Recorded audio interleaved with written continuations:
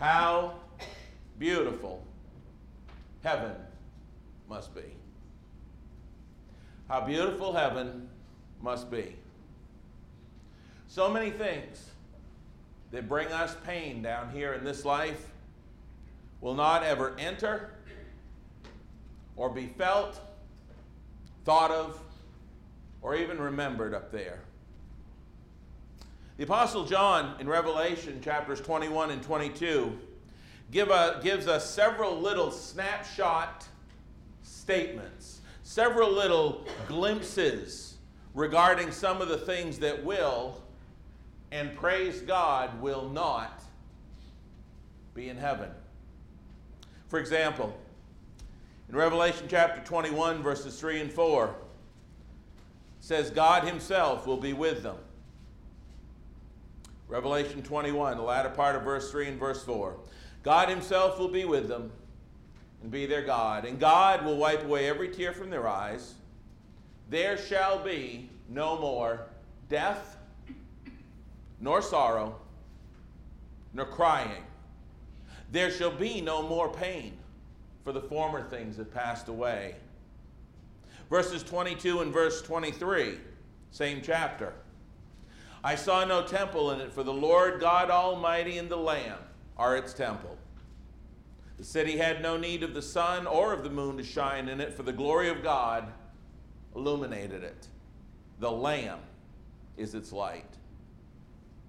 Chapter 21 and verse 27. There shall by no means enter it anything that defiles or causes an abomination or a lie, but only those who are written in the Lamb's book of life.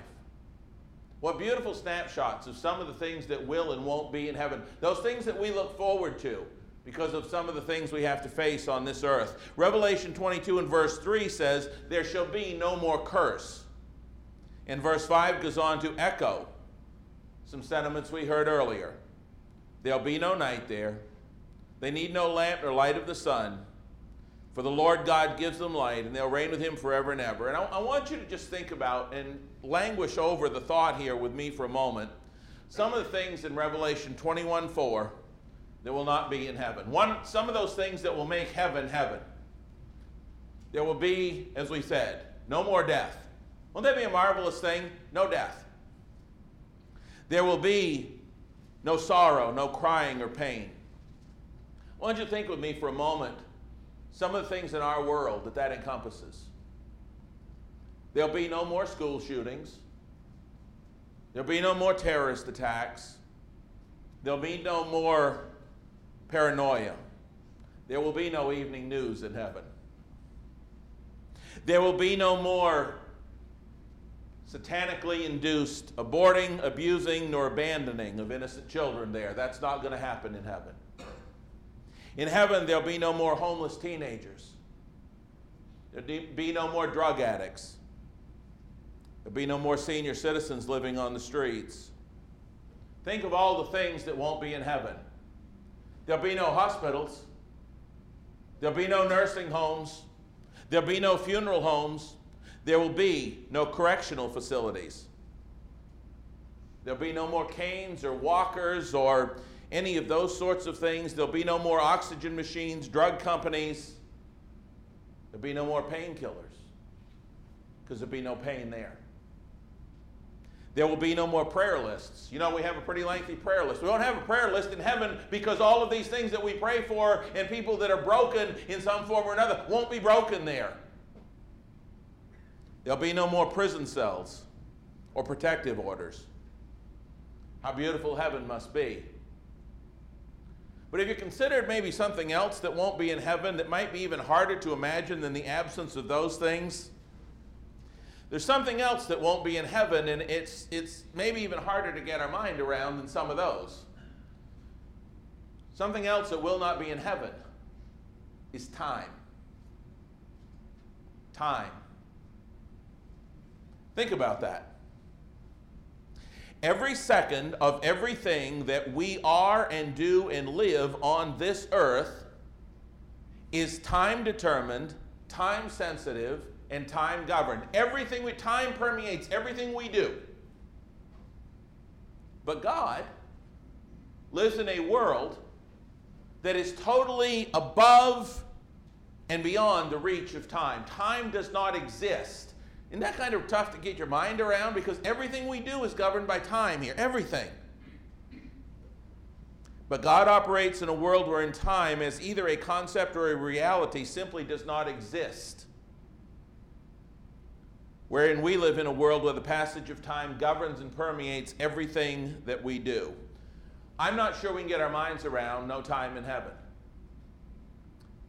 I'm certainly no expert on it, but I want to point out a few things to you tonight relative to that. And I want us to get us to think about no time passage in heaven, because I think that if we can grasp that idea, then we'll have a greater understanding of a number of biblical texts, and we'll have an even greater appreciation for the grace of God and what it has done for us. So let's take a look.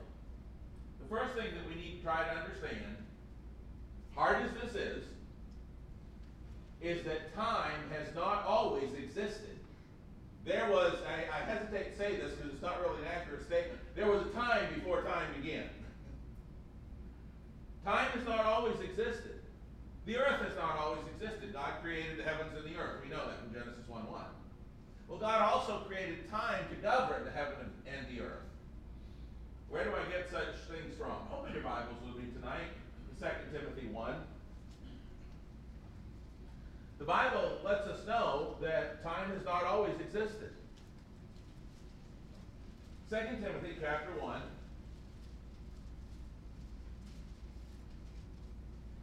We're going to begin reading in verse 8 and run through verse 10. Therefore, Paul writes to young Timothy, do not be ashamed of the testimony of our Lord, nor of me his prisoner, but share with me in the sufferings for the gospel according to the power of God, who has saved us and called us with a holy calling, not according to our works, but according to his own purpose and grace, which was given to us in Christ Jesus before time began. The Bible is clear that there was a beginning point of time. Time has not always existed. We know from Ephesians 1:4 that God had a plan in place before the foundation of the world to send Jesus. That was before time began. Turn me to Titus chapter 1, verses 1 through 3, and we'll see this idea again that the Scripture says, and again, I'm no expert on it, but the Scripture tells us that time has not always existed. Titus 1:1 through 3. Paul, a bondservant of God and an apostle of Jesus Christ, according to the faith of God's elect and the acknowledgement of the truth which accords with godliness, in hope of eternal life. Here comes the contrast. In hope of eternal life, which God, who cannot lie, promised before time began. Twice in the New Testament we see that phrase, before time began. He contrasts eternity with time in this passage. The point, if we read both of these texts, is that time had a definite beginning point. Time had a definite beginning point. What was it? It was Genesis 1:1. We're all aware of Genesis 1:1. In the beginning, God created the heavens and the earth. In the beginning.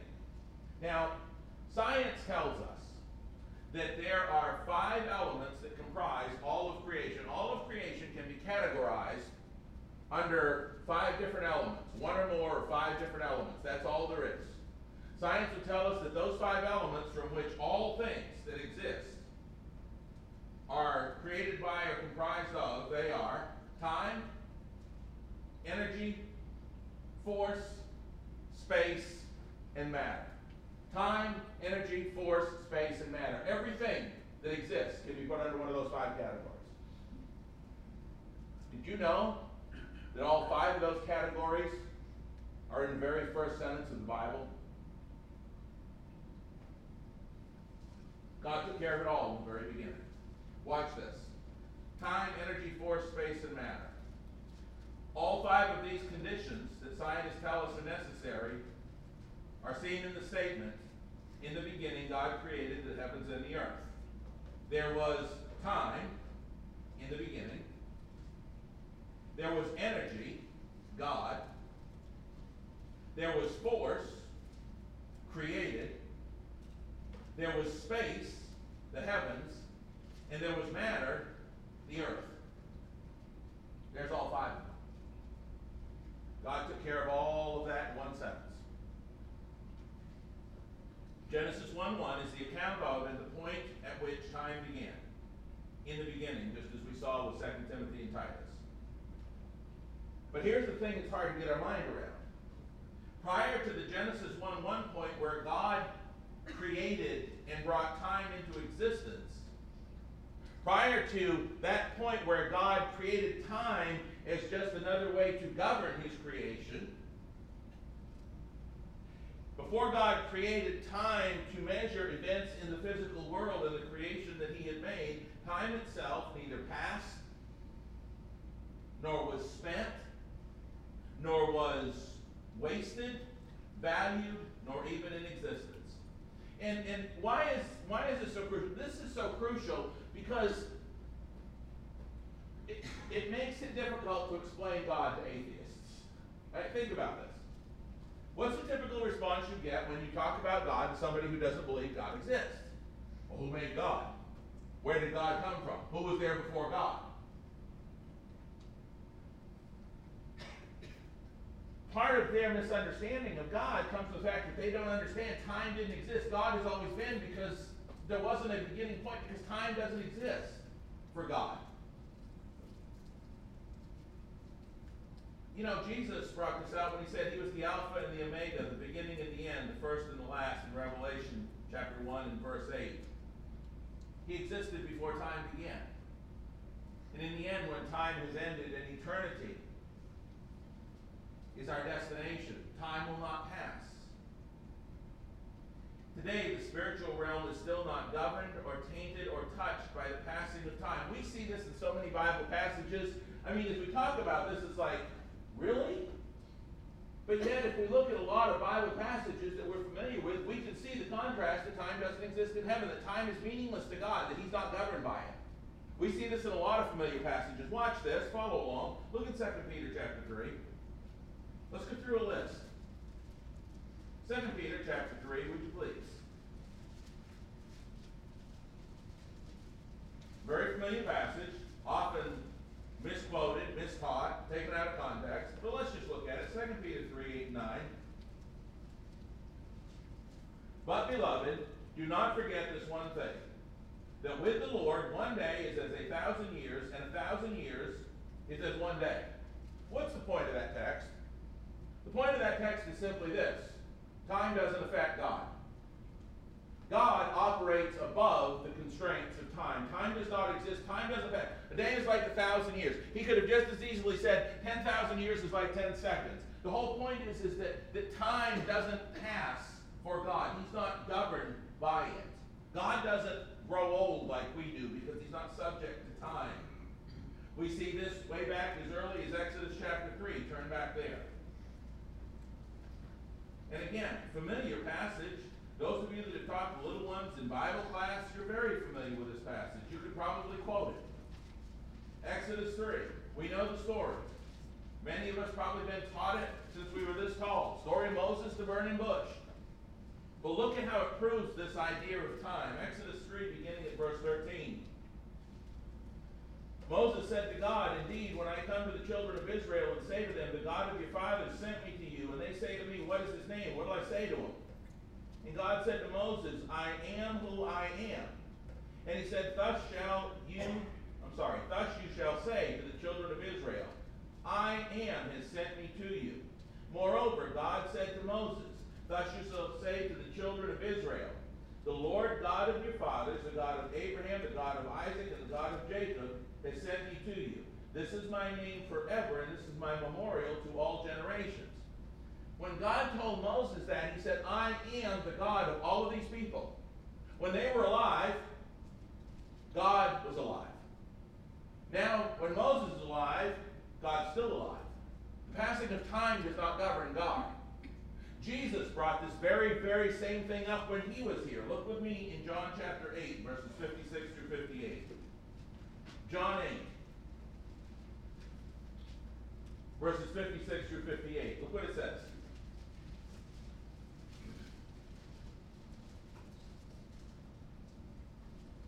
Jesus, teaching the Jews here, says, "Your father Abraham rejoiced to see my day, and he saw it and was glad." The Jews said to him, "You're not yet 50 years old. You've seen Abraham?" They're saying, "Look, you're not even 50 yet. You can tell us that you saw Abraham?" Really? See, they didn't understand. For God, time doesn't pass like it does for us here. Jesus said to them, "Most assuredly, I say to you, before Abraham was, I am." What's he saying? Before Abraham was ever born, I was present. I am present. I am always present. Why? Because time doesn't pass for him. He doesn't grow old. Even the devil appears, from Luke 4 and verse 5, not to be bound by the constraints of time in the spiritual world. Did you know that? Even Satan does not appear to be bound by the constraints of time. It says in Luke 4 and verse 5, "Then the devil, taking him up on a high mountain, showed him all the kingdoms of the world in a moment of time." All the kingdoms of the world in a moment of time. You know, there's a number of other passages that contrast this idea that we live in a world governed by time, but God does not. Over and over and over and over again, we see this. Let me give you just a few. Turn with me to a couple in the Old Testament. Psalm 102 is the first one. Psalm 102. Psalm 102, notice the contrast in verses 25 to 28. The contrast of us here in this time-bound, time-governed, time-determined world, and God, who's not governed by any of that or affected by any of that. Psalm 102, verses 25 to 28, reads as follows. "Of old you laid the foundation of the earth, and the heavens are the work of your hands. They will perish, but you will endure. Yes, they will all grow old like a garment. Like a cloak, you will change them, and they will be changed. But you are the same, and your years will have no end. The children of your servants will continue, and their descendants will be established before you." Earth's going to grow old. It's governed by time. It's going. All of the creation that God made is going to grow old and perish like a garment, but God is not, because time does not ravage God. Look with me in Isaiah 51 and verse 6. And yeah, I could have typed this one out, but I wanted you to turn there. I want you to see this contrast again and take the time to really look in Isaiah 51 in verse 6 at what it says. Look at the contrast. "Lift up your eyes to the heavens and look on the earth beneath. For the heavens will vanish away like smoke. The earth will grow old like a garment, and those who dwell in it will die in like manner. But my salvation will be forever, and my righteousness will not be abolished." Do you see the contrast again between the created world and the spiritual world? It's in the New Testament as well. Turn to me to 2 Corinthians chapter 4. 2 Corinthians chapter 4.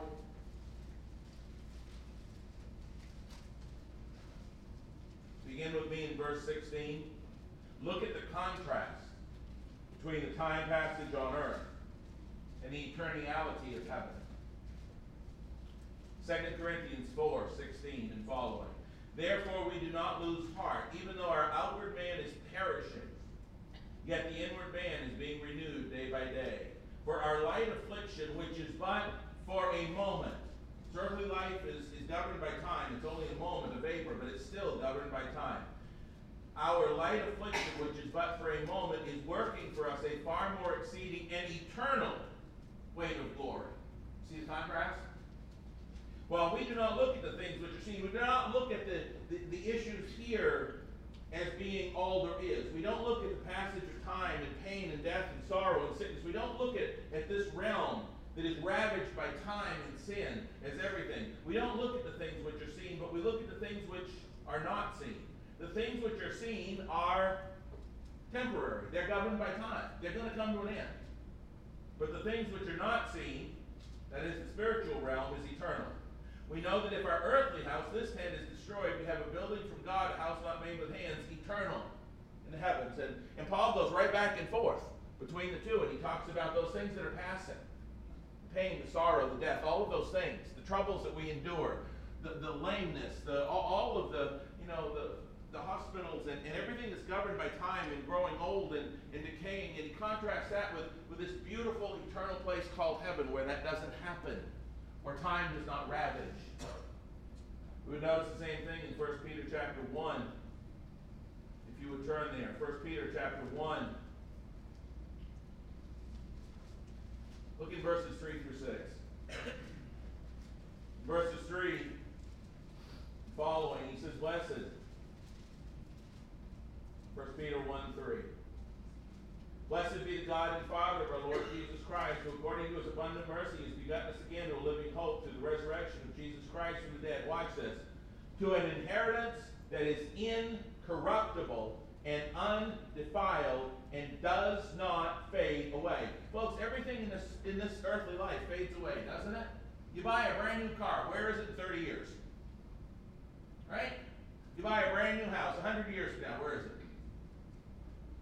Things in this life fade, they get old, they wear out. Our bodies, we all know, right? Most of us, it's harder to get up in the morning than it was, 20 years ago. Most of us, not all of us. But he says there's this beautiful, beautiful inheritance. It's incorruptible, undefiled, it does not fade away. It's reserved in heaven for you. We're kept by the power of God through faith for salvation, ready to be revealed at the last time. In this you greatly rejoice. You greatly rejoice that there is such a place where the joy and the beauty does not fade away. Time doesn't affect it. He said, you rejoice in that even though now, for a little while, those are both time terms, now for a little while, if need be, you've been grieved by various trials. See the contrast again between the beauty of eternity and this earthly life that we have to live now for a little while, where the trials come at us. Finally, we would note the same things if we were to read verses 17 through 20 and other places in Peter. But the reason that I bring all of this to us and want us to really think about a world where time does not exist, I think when we begin to really get our heads somewhat focused in that direction, that maybe it will help us to understand a lot more of some of the other biblical truths that we know. For example, if we get our minds around this, I think the word eternity is a little easier to fathom. Picture this. You're on a ship at sea. You're out at sea. There's no land anywhere to be seen in any direction. Consider that you're on this ship. And this ship is sort of, in my illustration, this is the earth from Genesis 1:1 until the day that it's all over, Revelation 20. This ship is the created world. It's governed by certain things. But if you look off in any direction, as far as you can see, you can't see an end. You can't see an end of the sea. That's eternity. Eternity goes long before the foundation of the world. Eternity will last forever after the end of creation. You can't see an end to it on any horizon. We're just on this little ship in the middle of eternity. That's creation. Think about eternity. Think about Hebrews 13:8. The Bible says Jesus Christ is the same yesterday, today, and forever. Now, when you understand that time doesn't pass for him, that's pretty easy to understand. Jesus Christ is the same yesterday, today, and forever. Why? Because yesterday, today, and forever didn't pass. He's the same, period. Okay? God's word does not change. Psalm 119, verse 89. This is where we really need to get this concept ingrained in our thinking. Psalm 119, verse 89, English Standard Version says, your word, O Lord, is forever firmly fixed in the heavens. Now, What that means is that every word that God said in the Scriptures, even if it was Old Testament over 2,000 years ago to us, it is as fresh and valid in God's mind as if it just came out of his mouth. That's key. That's critical for us to understand. God's commandments don't grow old. Now I realize we're not under the Old Testament, under the Old Covenant. I get that. But my point is that God's words are just as fresh as if he just spoke them, just now. They're just as clear to him as if he just spoke them. Because time hasn't passed for God in the sense that it passes for us. Why is that important? That's important because of texts like Ephesians 3, 8 through 11. In Ephesians 3, verses 8 through 11, it talks about this plan that God had in place. And it talks about how he accomplished this plan. He accomplished his eternal purpose in Christ Jesus. And that's been made known through the church. That's Ephesians 3, 8 through 11, paraphrased in a nutshell. Now, what that has to do with us is this. If time doesn't pass for God, we've shown that it doesn't, then the very words that Peter laid down in Acts 2 for God's church, for terms of entrance into the church, when they were cut to the heart and they said to Peter and the others, what shall we do? And Peter said, repent and be baptized, every one of you, in the name of Jesus Christ for the forgiveness of your sins, and you'll receive the gift of the Holy Spirit. Here's the thing. Some people say, well, that's old-fashioned. That was 2,000 years ago. Not to God. To God, those instructions are just as relevant, just as clear, and deserve to be observed and obeyed as if God said them this morning. Does that make a difference in our evangelism? Do we need to help people see that? We sure do. Because to God, who operates above the realm of time, it doesn't matter if that command of how to join his son's church was given 2,000 years ago. To God, it's like he just said it. Time hasn't warped it to God. Time hasn't changed it. It's not old-fashioned to God. It's just as relevant as if this morning was the day of Pentecost. Peter preached it. But you know, there's a scary element of this as well that we've got to look at. And that is the reality of the ever-present appearance and nature of the absolute ugliness of our sin before God.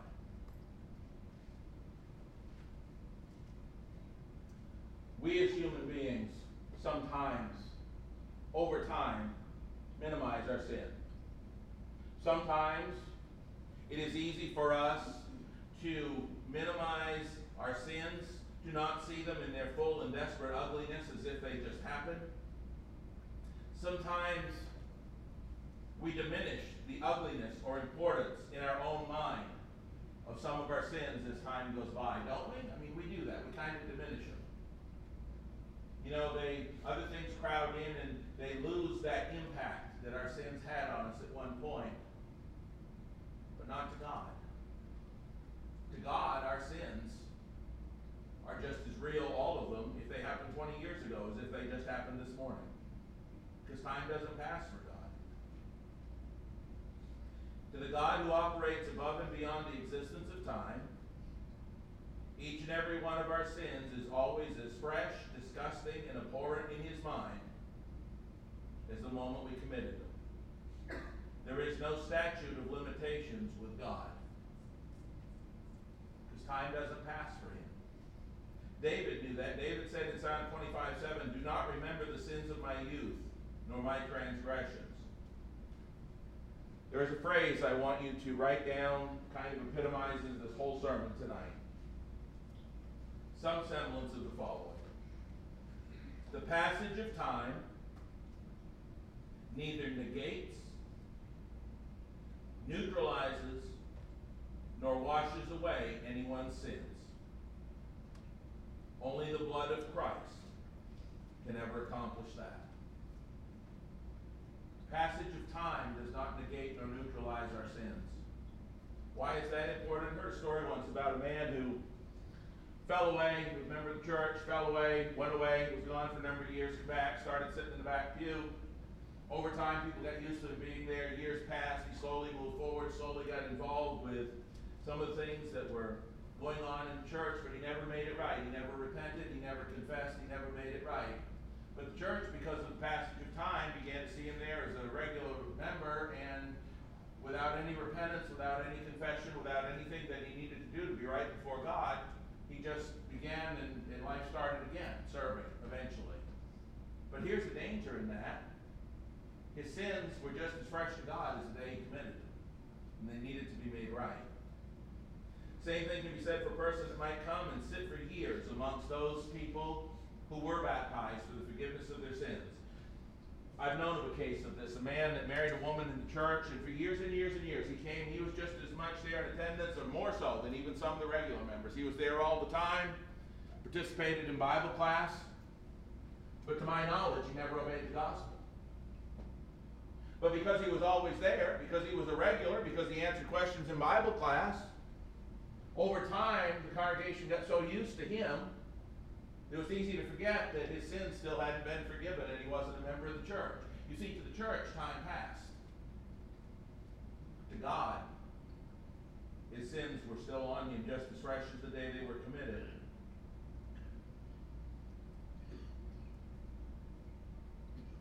And this is the good news side of that.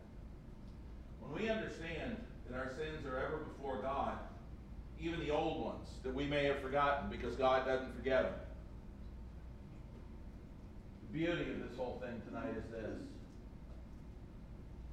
When we understand that, that's what makes God's grace such an awesome thing when we become Christians.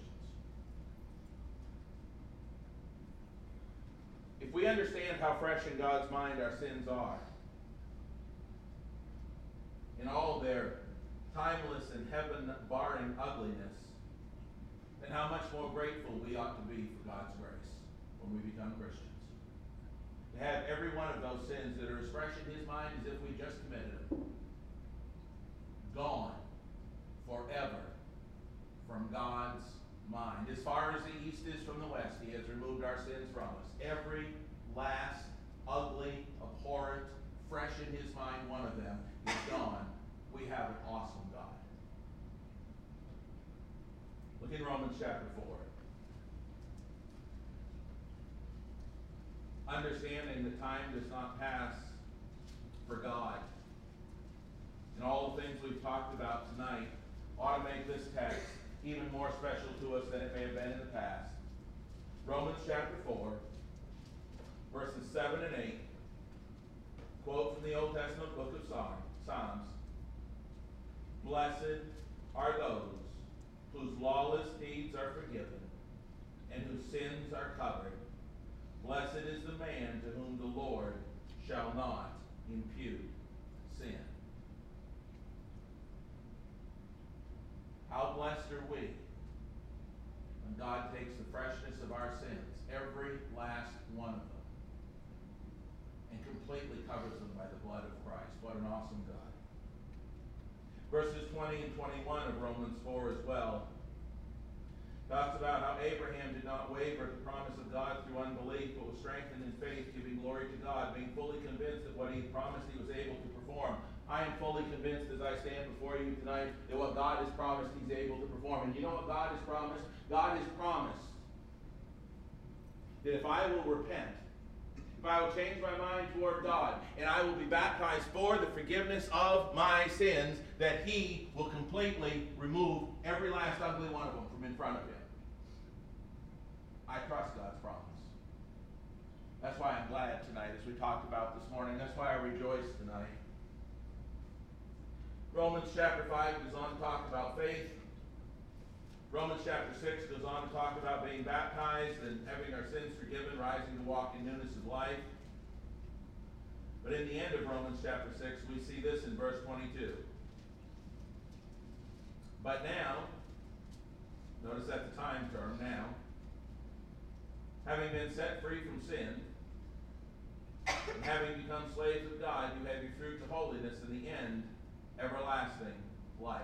The wages of sin is death, but the gift of God is eternal life in Christ Jesus our Lord. Eternal, everlasting life. Beyond time. In a world where time does not exist. In a world where my sins do not exist. In a world above all of those ravages, no pain, no death, no hospitals, funeral homes, nursing homes, no sin, no abominations, and no clocks on the wall, no alarm clocks, no wristwatches, no growing old. We sing a song, don't we? Do you guys know that song over here, Never Grow Old in a Land Where We'll Never Grow Old? Do you know that one? Above the passage of time. I want to conclude with a couple of thoughts. Revelation 21:27 says, "They shall by no means enter at anything that defiles or causes an abomination or a lie, but only those who are written in the Lamb's book of life. Neither time, nor countless good works, nor even decades of church attendance. None of those things. Without sincere repentance, spoken confession, and the sure contacting of the blood of Christ in Christian baptism for the forgiveness of sins, will ever remove one single solitary sin from before God's eyes. In a realm above time." Revelation 22:12 and 13, Jesus said, "Behold, I'm coming quickly. My reward is with me to give to everyone according to his work. I'm the Alpha and the Omega, the beginning and the end, the first and the last." Jesus let us know, I was here before time began, and I will be here forever after time ends. John concluded in verse 14 of Revelation 22, "Blessed are those who do his commandments, that they may have the right to the tree of life, may enter through the gates into the city." The question I want to leave you with tonight is this: